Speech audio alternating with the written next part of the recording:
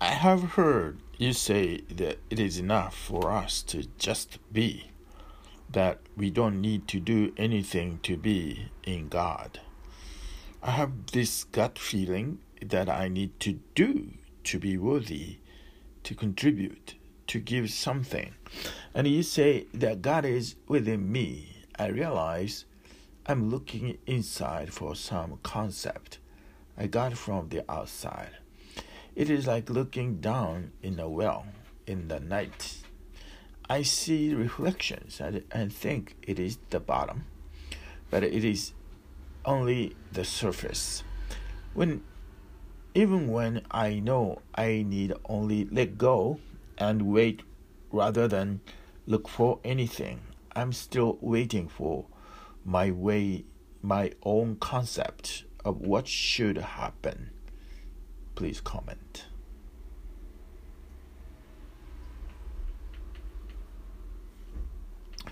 The first thing, the most fundamental to be understood is that you are already in God. It is not a question of being in God. You are already there, just as the fish is in the ocean. You are in God. God simply means the existence, that which exists. In the ancient Hebrew, the word God stands for that which is. G stands for that, O for which, and D for is. That which is. The word God is tremendously significant. It does not indicate a person. It simply indicates a presence. And the presence is everywhere. Life is synonymous with God. The universe is synonymous with God. To be is to be in God. There is no other way. To breathe is to breathe in God. There is no other way. To sleep is to sleep in God. And to wake up is to wake up in God. There is no other way. You can choose to sleep, but still you are in God. You can choose to forget God, but still you are in God. You can choose to deny God, but still you are in God. Not to be in God is the only impossible thing. The only impossible thing, I say. So, it is not a question of becoming worthy, but I'm not saying don't become worthy. I'm not saying be lazy, lousy. I'm not saying become an escapist. I'm not saying become an escapist. I'm not saying don't contribute to existence, but your contribution to existence should not be a means to reach God. That's what I'm saying. Your contribution to existence should be in gratefulness that you are already in God. It should not be a means to reach because you are already there. It should be an overflowing of joy because you are already there. Be very clear about the distinction.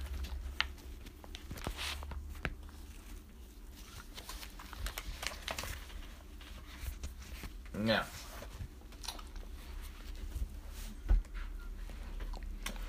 share your joy, your love, your ecstasy. Make life as beautiful as possible. Just one of thankfulness that existence has chosen you to be, that you are allowed to be, that you are given life. What else can you do? If you can sing a song, sing it with your totality. If you can paint, and put your whole heart in it.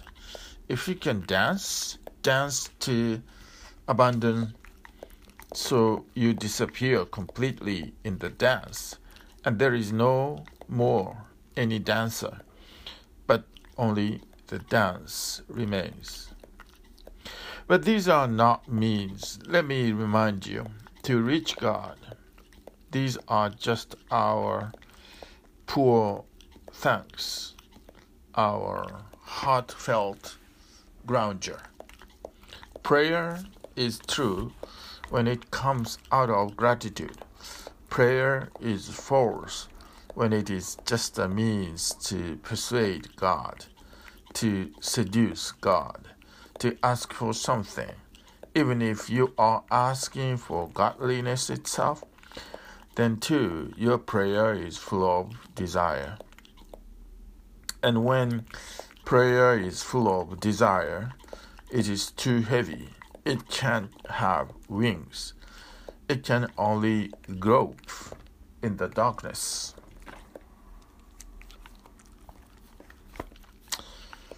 Of the earth, it cannot soar high in the sunlit sky.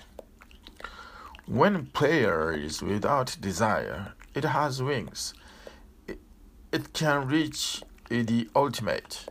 And when prayer is without weight, when it is out of the thankfulness, not desiring anything, but just to show your gratitude for all that has already been done for you. You say, is it enough for us to just be? But my gut feeling is that you need to do something to be worthy, to contribute, to give. It is not a gut feeling. Okay. It is not a gut feeling. It is just what has been conditioned in you by the society.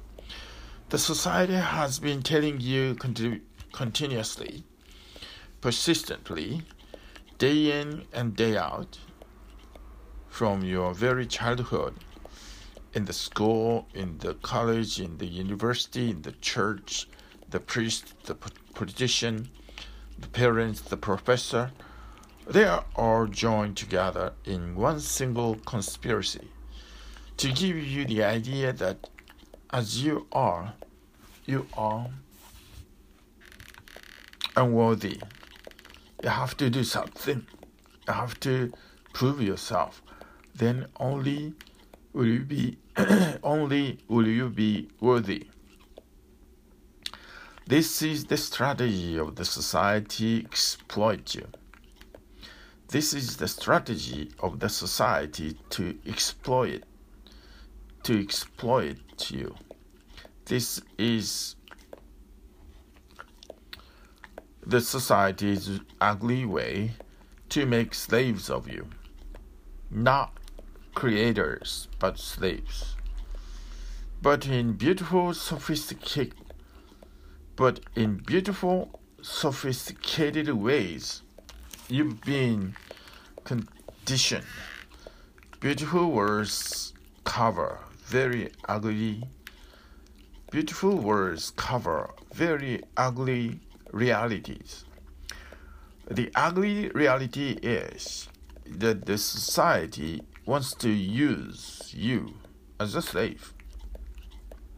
The society wants to manipulate you, exploit you. The society wants to control you. It manages it in two ways. On the outside is the state, the policeman, the magistrator.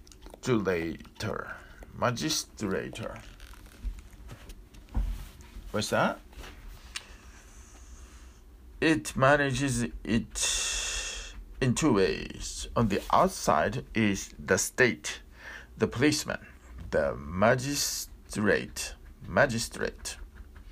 They enforce laws, but laws can never be absolute. And man can always find ways to defy laws. Then the society creates another safeguard. It creates a conscience in you. It goes on hypnotizing you, saying again and again that you have to be worthy. And the helpless child has no other way than to oblige, than to surrender. His whole life is at stake. He cannot survive on his own. He also has to depend on the parents.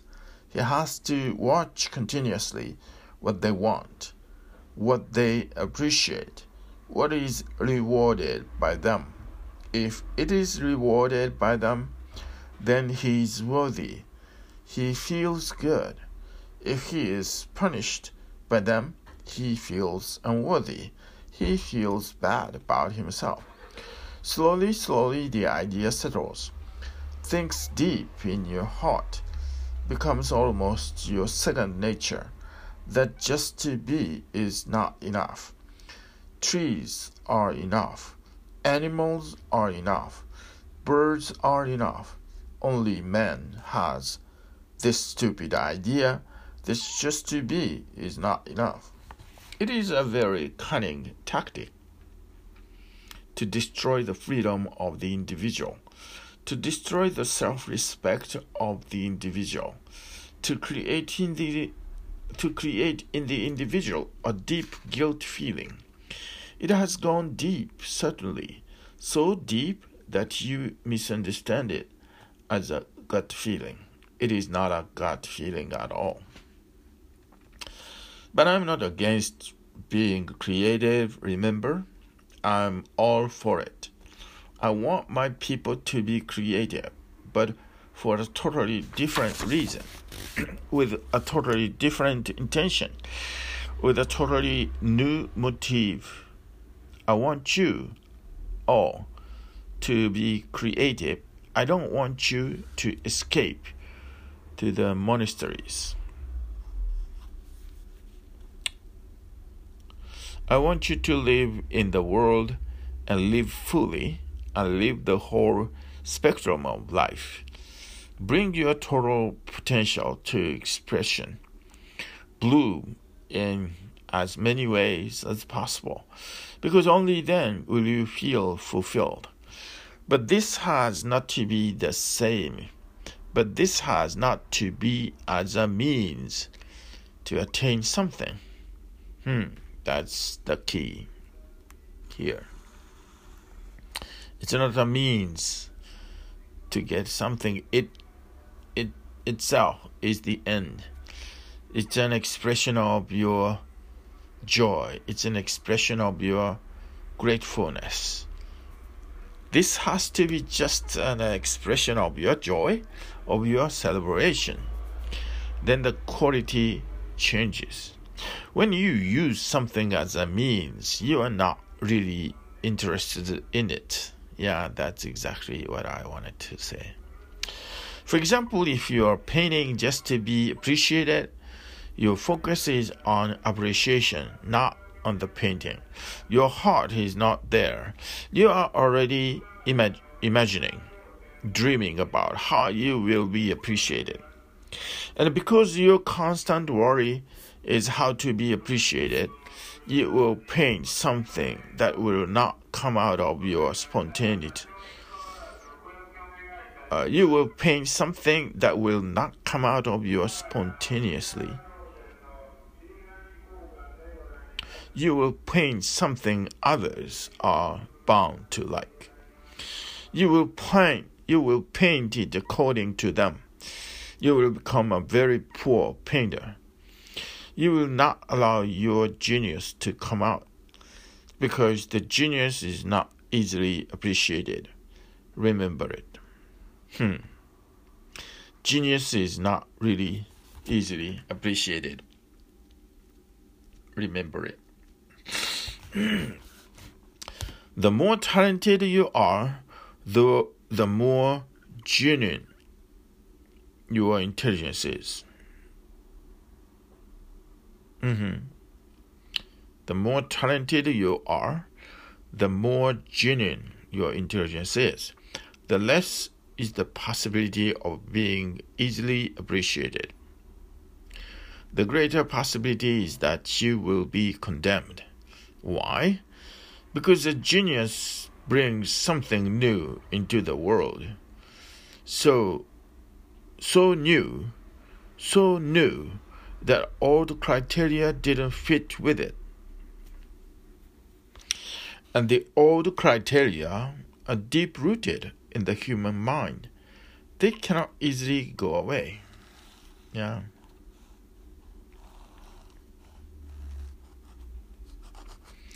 Why? Because a genius brings something new into the world. So new that old criteria don't fit with it. And the old criteria are deep-rooted in the human mind. They cannot easily go away. The genius has to create not only his poetry, his paintings, his dance, his music, he also has to create new criteria by which to judge them. Vincent van Gogh was not appreciated in his time, out of the greatest painters the world has ever known. He lived in utter poverty. His brother supported him, but his brother was not much in favor of his painting either, because it was not paying. So what is the point of doing something that does not pay? On the contrary, because of Van Gogh's paintings, people used to think he was mad. He was painting in such a new way as it had never been done before. He had his own vision. He has a genius. In his paintings, trees are so high that they reach to the stars. Stars are very close and trees grow very far away. Now, who is going to appreciate this painting? Any school child can say, "This is nonsense. Stars are not so close." And trees, who has seen such big trees reaching above the stars? But Vincent van Gogh used to say, "Whenever I see a tree, this is my feeling, that the earth is trying to reach the stars, to go beyond the stars, through the trees. These are the hands of the earth reaching for the unknown, for the transcendental. And I love my earth, hence my stars are small and my trees are big. I'm part of this earth. I'm also a hand of my earth.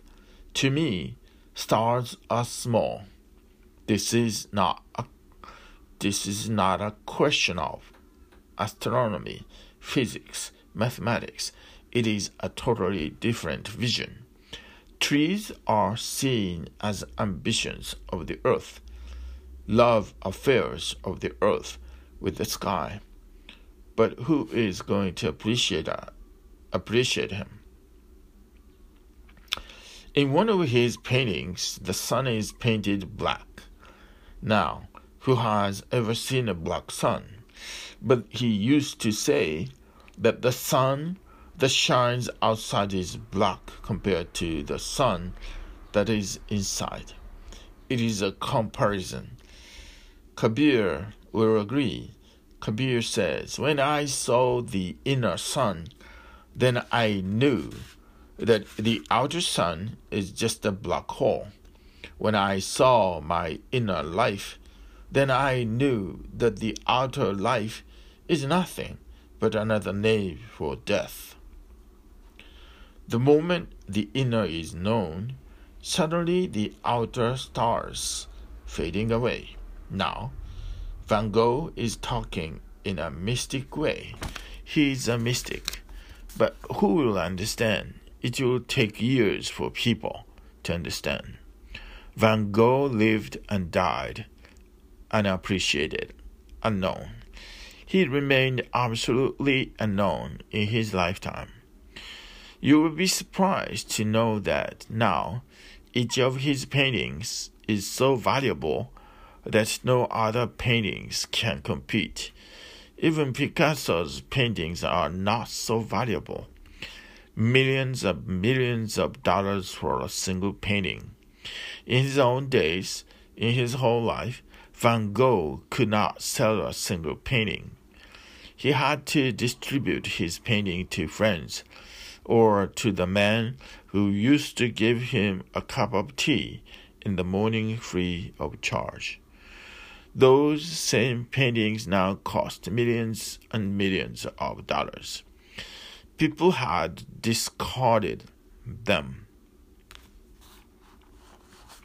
People accepted them out of politeness, because as far as they were concerned, it was all junk.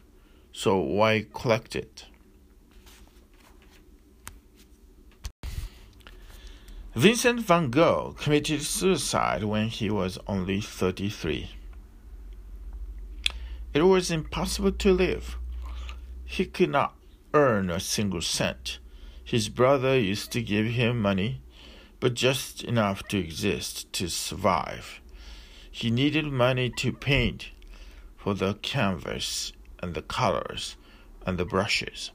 So this was his arrangement. He used to get money every Sunday for 1 week. So every week for 3 days he would eat, and 4 days he would fast, so that money could be saved to purchase canvas, colors, and other things that he needed. To me, Van Gogh's fasting is far more significant than all the fasts that have been done by your so-called saints. This fasting has something beautiful in it, something spiritual in it. When your so-called saints go on a fast, it is a means. They are fasting so that they can reach heaven and enjoy all the heavenly joys. But Van Gogh's fasting has a totally different quality to it. It is his love to create. And why did he commit suicide? That too has a tremendous significance. It is no ordinary suicide. In fact, a man like Van Gogh cannot do anything in an ordinary way. He committed suicide because he said, "Whatsoever I wanted to paint, I have painted. Now, just to exist is pointless. I've given that which I came to give. Now I can go back to the original source. There is no need to live in the body anymore. I have contributed." Years and years passed. Then slowly he was appreciated. Now he is thought to be one of the greatest painters in the world. This has been so with all the geniuses. In their own time, they are condemned. Condemned by the masses, condemned by the crowds, condemned by the priests, condemned by the politicians. They are appreciated by only very few people. Sensitive, receptive, intelligent, only by very few people who have the capacity to see something that is new, unknown, that has never happened before. Only by very few people who can put their minds aside and look. I'd like to be creative, but don't be bothered about appreciation. Don't be bothered that you'll be gaining fame, a name through it. Whenever the motive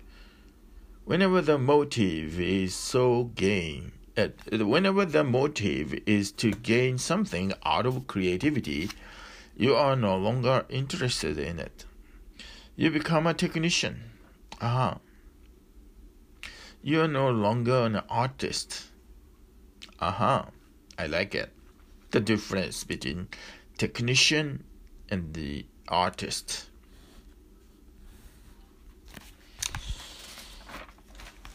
to put it here.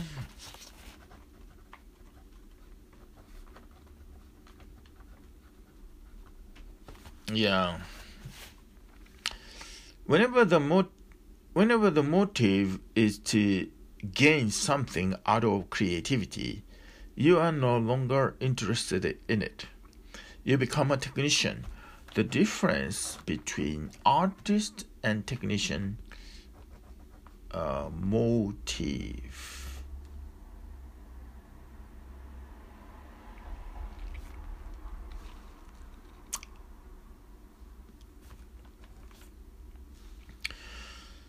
You may do the painting and you may do it perfectly, technically perfectly, but it will not have the soul. It will not be alive because you'll not be there. You'll be looking around for the appreciations to come. And you will always paint accordingly so that they can appreciate. There are people who say only that which people want to hear. There are people who say only that which people want to hear. These people will be very famous, known, appreciated, respected, but they are mediocre people. The genius speaks that which arises in his heart. He does not care a bit whether anybody is going to like it or not. He says it straight. Agnostic. Agnostic.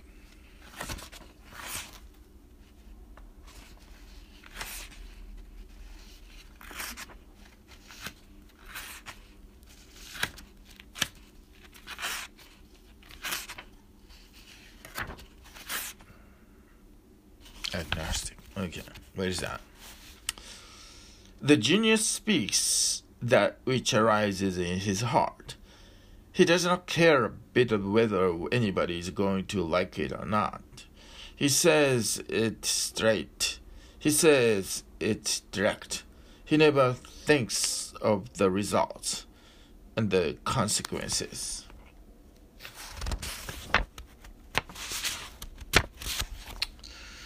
Be creative in that sense, and your creativity will become an offering to God. God has given you so many gifts. Something has to be done, just in deep thankfulness. But remember, with no motive, not as a means, but as an end unto itself. This is exactly what I've been thinking recently. It's amazing. With no motive, as not as a means, but as an end unto itself. Art for art's sake, and creation for creation's sake, and love for love's sake, and prayer for prayer's sake. And that's how one slowly becomes religious. The religious person lives in the moment. He has no worry about the future, not even about the next moment. When it comes, it will come. He does not prepare for it. He lives this moment, and out of this moment, the next will be born. He lives this moment, and out of this moment, the next moment will be born. And if this moment has been beautiful, if this moment has been a benediction, the next is going to be, of course, a deeper benediction, a greater blessing. You say, I have this feeling that I need to do to be worthy. The need to do can be a gut feeling. Because we have too much energy, and the energy wants to dance. The energy wants to paint. The energy wants to sing. The energy wants to do something. But this can't be a gut feeling. A need to do to be worthy. So doing something is a means to be worthy. That is a feeling that has been put inside you, like scientists put electrodes in the brain and then a person can be manipulated. Just like that, the society has been going on down the ages. It creates a conscience in you. Do this.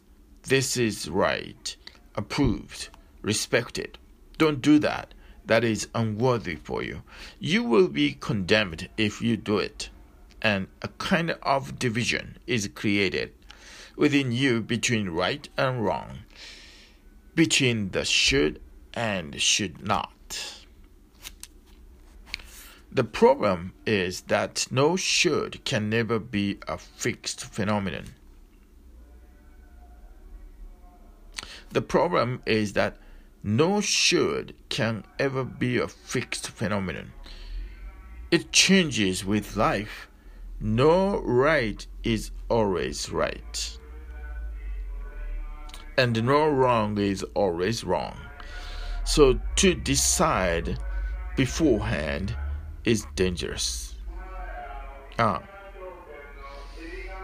No right is always right, and no wrong is always wrong. So to decide beforehand is dangerous. Okay.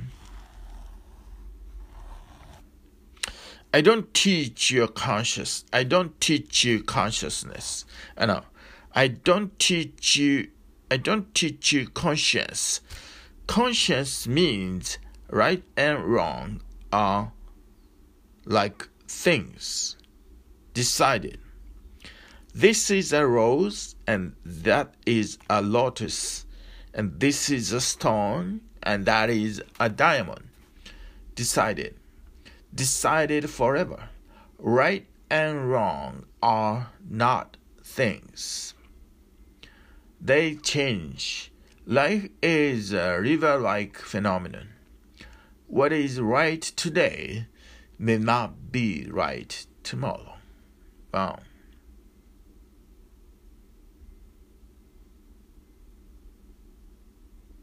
Interesting. Life is a river-like phenomenon. What is right today may not be right tomorrow. I agree with that. Yeah, sometimes something is right for your childhood, but it's wrong for your adolescence or your adult life.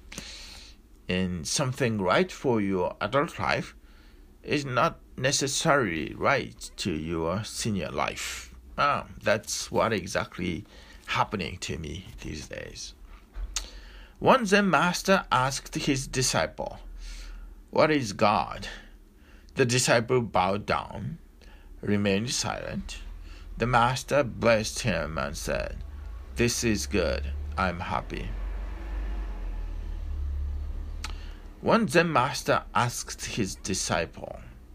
So the master asked his disciple, "What is God?" The disciple bowed down, remained silent. The master blessed him and said, "This is good. I'm happy." Next day, again, the master asked the disciple, "What is God?" Of course.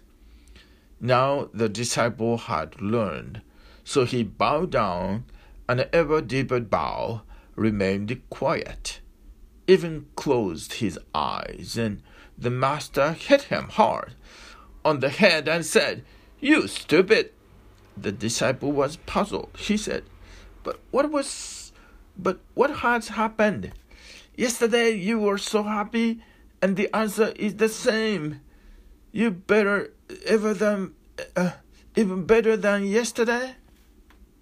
The master said, That is where you went wrong. Yesterday was yesterday. Today is today. Now you are simply repeating a ready-made formula. Now you are not being true. not being spontaneous, not being responsible. Now you have learned a trick. How can the same answer be right today? 24 hours have passed. So much water has gone down the Ganges. Existence is dynamic. It is not static. It is not a stagnant pool. It is not a stagnant pool. It is a constant continuum. Flow. No answer can ever be fixed. And that's where the society deceives you.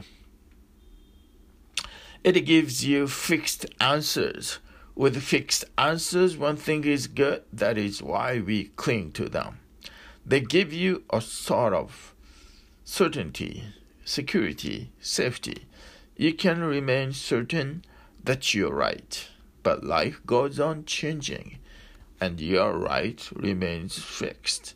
And then your whole life becomes a misery because your answers never fit the questions. Then your whole life is an effort to put square plugs into round holes. Okay, I like this expression.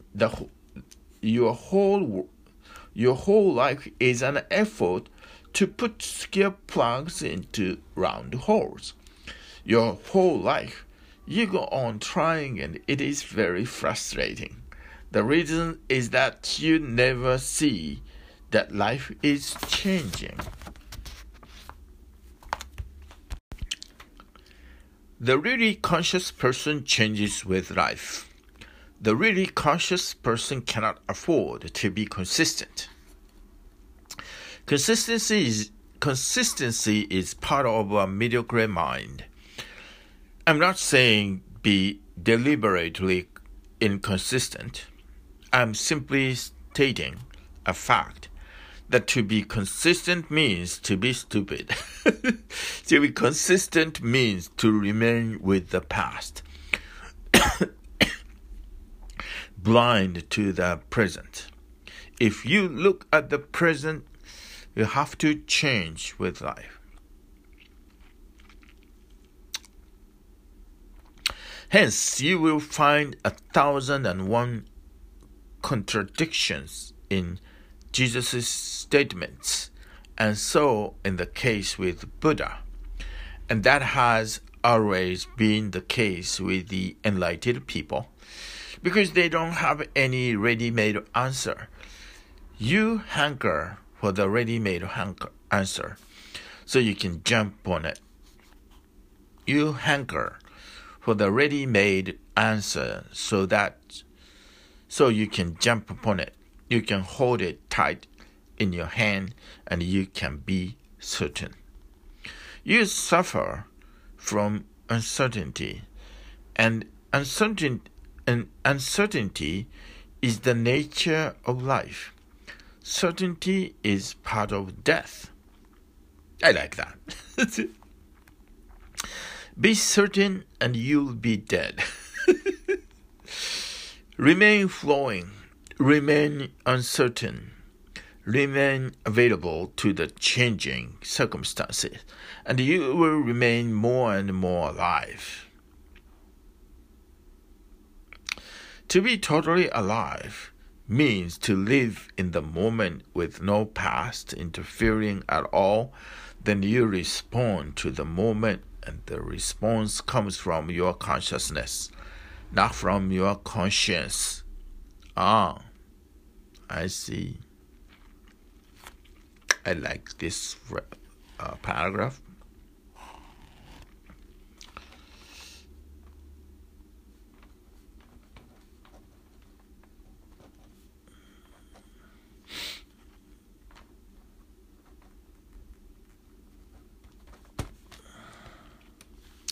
Conscience is a deception. Conscience is a social trick. The society has created the conscience And the function of the master is to destroy your conscience so that your consciousness can be freed. Your gut feeling is not a gut feeling. You have been deceived. There is no need to do anything to be worthy. You are already worthy. I like that.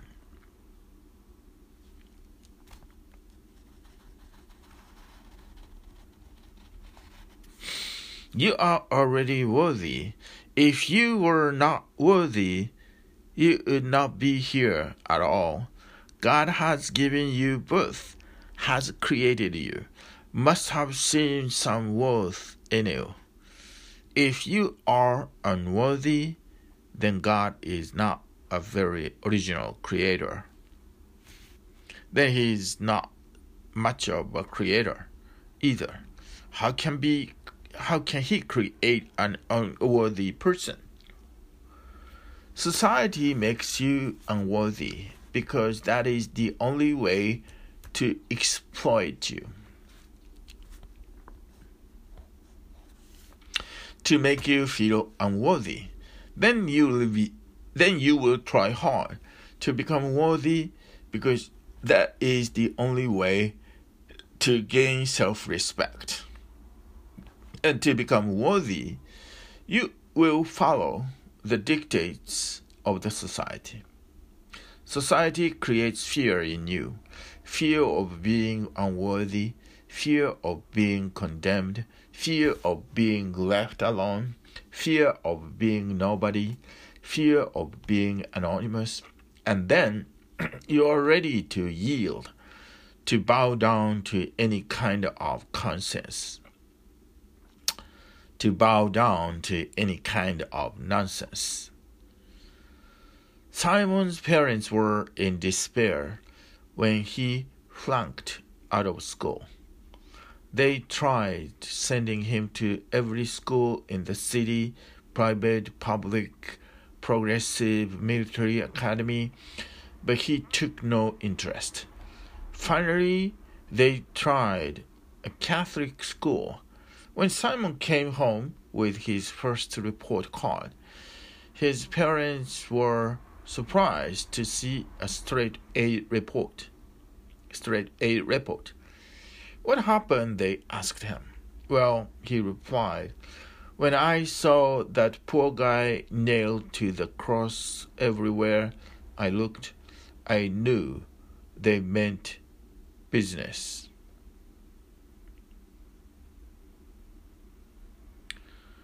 I don't get it.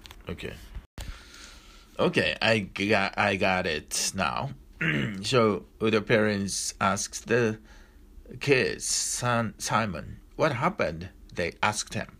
Well, he replied, when I saw that poor guy nailed to the cross everywhere I looked, I knew they meant business. So he was afraid of being like the Jesus Christ, to be nailed to the cross everywhere. Great fear creates as much fear as you can. That has been the policy of the society. Hells have been created just to catch hold of you. Heavens have been created just to reward those who will follow the dictates. All are imaginary. There is no hell, there is no heaven, but these rewards and punishments are subtle strategies. I like that. Subtle strategies. They have worked up to now, and they have destroyed all human dignity. This is not a gut feeling in you. Your gut feeling and the conscience creates by the society have got mixed up. Your gut feeling and the conscience created by the society have got mixed up. The gut feeling is to do something. Yes, that is a gut feeling. When energy is there, one wants to do something that is natural. Energy wants to be expressed, but with a motive to be worthy. That is a conscious part, which is getting mixed with your gut feeling. Be clear about it. You have been messed around by the society in every possible way. You have been confused so much that you have to depend on somebody. Either you go to the priest. In the old days, you used to go to the priest. In India, they still go to the priest. In the West, the new priest has arisen, the psychotherapist, the psychoanalyst, the psychologist. Go to him. And the miracle is that the priest is just like you, maybe even more in a mess than you are, but still you go to him to find good advice. Yes, he repeats good advice like a parrot. Your psychotherapist, your psychiatrist, your psychoanalyst may be in deeper anxiety, in more tensions than you are. Just the other night, one of my sannyasis was asking me, Osho, you had told me last time when I came here, look for the lighter side of life, count the roses, ignore the thorns. They are there, take note of them, but don't pay too much attention to them. But my psychoanalyst had said, this is dangerous. This is going to repress your emotions. So I'm puzzled what to do. I told him, you just wait a few days. Your psychoanalyst will be here. But I was not aware that this sannyasi himself is a psychoanalyst. Just later on, my caretaker told me that this man himself is a psychoanalyst. Now, one psychoanalyst going to another psychoanalyst for what? And that one may be going to somebody else. The founder of psychoanalysis, Sigmund Freud, was one of the most pathological persons you can imagine. Very superstitious. You will laugh if you go into his biography about how such a man could become the founder of psychoanalysis, how such a man could be trusted, that people believed what he was saying was true. One of his friends gave him the idea that just as each woman has a 28 days period when her menstruation comes, exactly like that, each man has a 23-day period. There is some truth in it.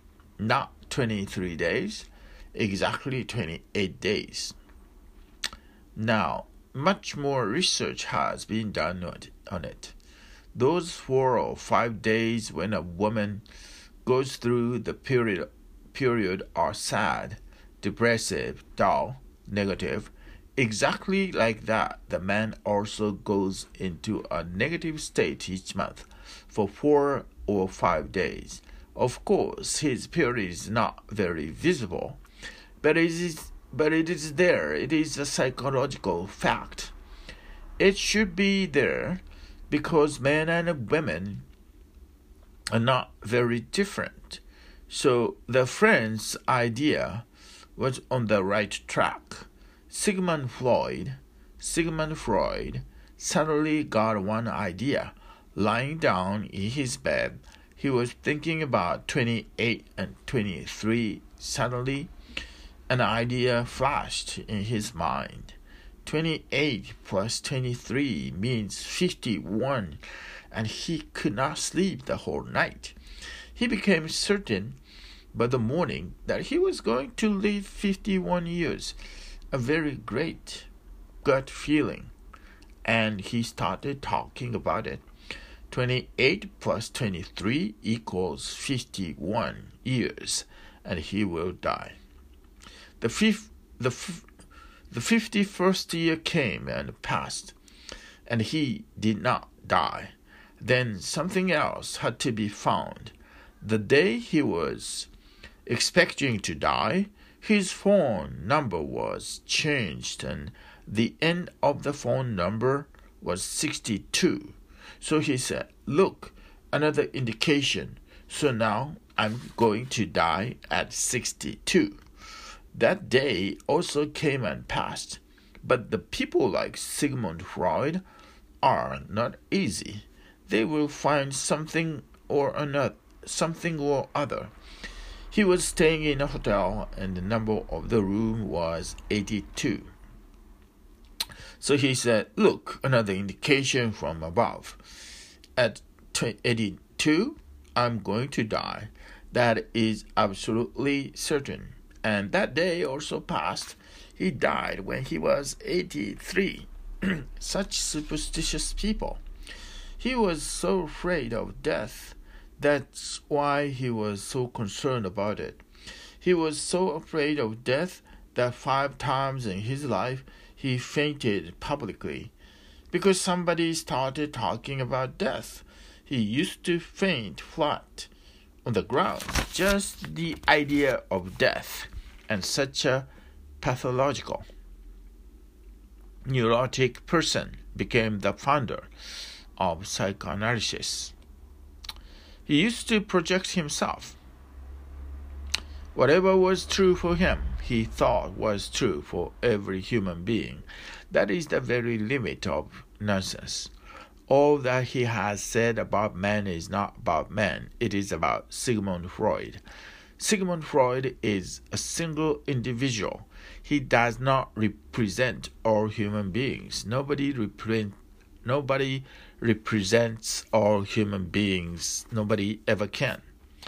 So maybe a few people are helped by psychoanalysis. Very few people. Rarely have I seen a person who has been helped by psychoanalysis. But those are the people who are of the same type as Sigmund Freud. Now, much research has happened, and it has been found that even those people who are helped are not helped by psychoanalysis, but by something else. In one experiment, 25 persons were given psychoanalysis for 6 months, and 25 persons were just kept waiting and were told, "Soon your psychoanalysis will start." They were all suffering from the same kind of illness, and the result was very surprising.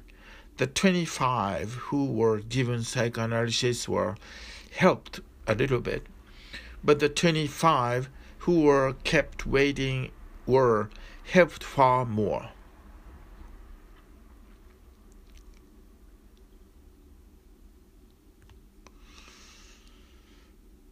Just waiting helped them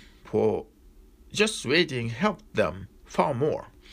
In fact, this secret has been known in the East. It has been practiced for centuries. If you take a mental case into a Zen monastery, they put him in isolation for 3 weeks. Nobody talks to him. Just the opposite of psychoanalysis. Nobody talks to him. Nobody listens to him. They just keep him isolated. Somebody goes absolutely silently and put the food there, comes back. He has to live with himself for 3 weeks. And miracles have been happening down the ages. Just putting him 3 or 4 weeks in isolation, slowly he cools down. So, no psychoanalysis, no therapy, just isolation. In fact, He was suffering too much from people, from the stress of being in a crowd continually. Psychoanalysis may not be the real cause of help, but the length of time, 2 years, 3 years, 4 years, the psychoanalysis continues. It continues as long as you can afford it. It depends on you. If you have enough money, it can continue your whole life. In fact, psychoanalysis never comes to a termination. It cannot, because the mind is very inventive. Yeah. It goes on inventing more and more rubbish. It starts enjoying slowly, because the more rubbish it brings up, the happier the psychotherapist feels. Seeing him happy, the mind obliges with more.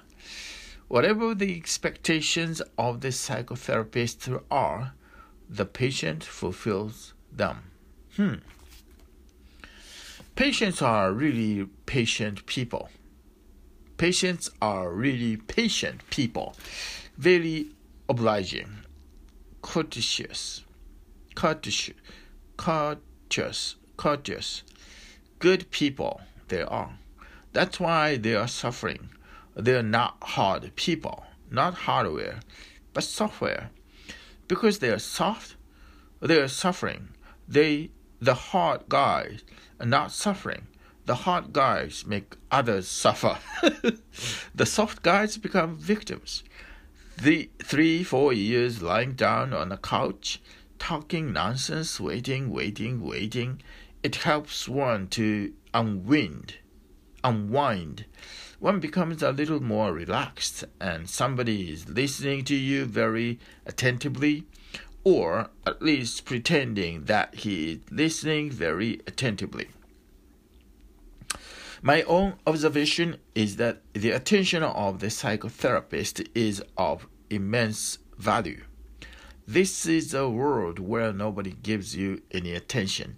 If the husband wants to talk to the wife, he says, "There is so much work to be done in the kitchen, and the dishes have to be washed, and I have no time."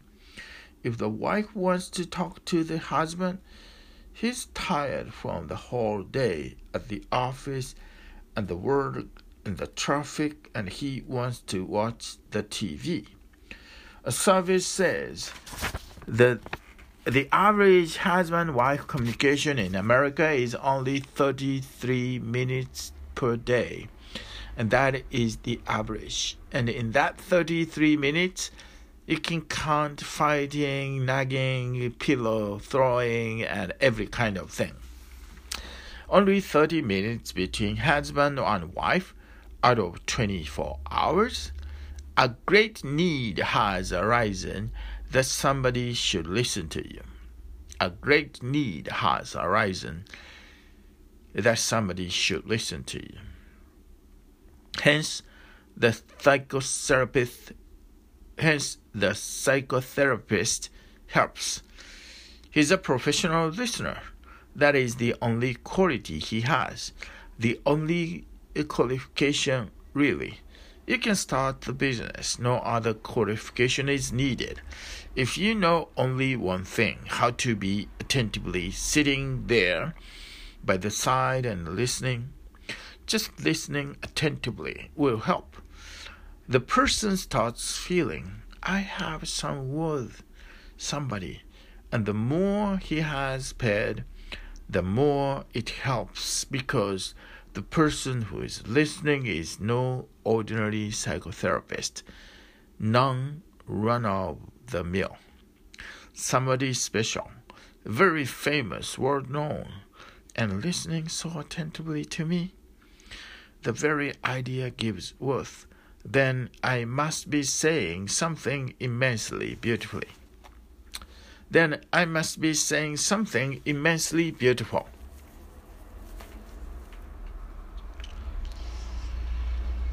Gibberish you may be bringing up. That's what in psychobabble is called. Free association. Anything that comes to your mind, bring it up. Okay. Gibberish you may be bringing up. That's what in psychobabble is called free association. Anything that comes to your mind, bring it up. If such gibberish is being listened to so attentively, a great need is fulfilled. The person feels worthy, feels important, feels as if he is somebody.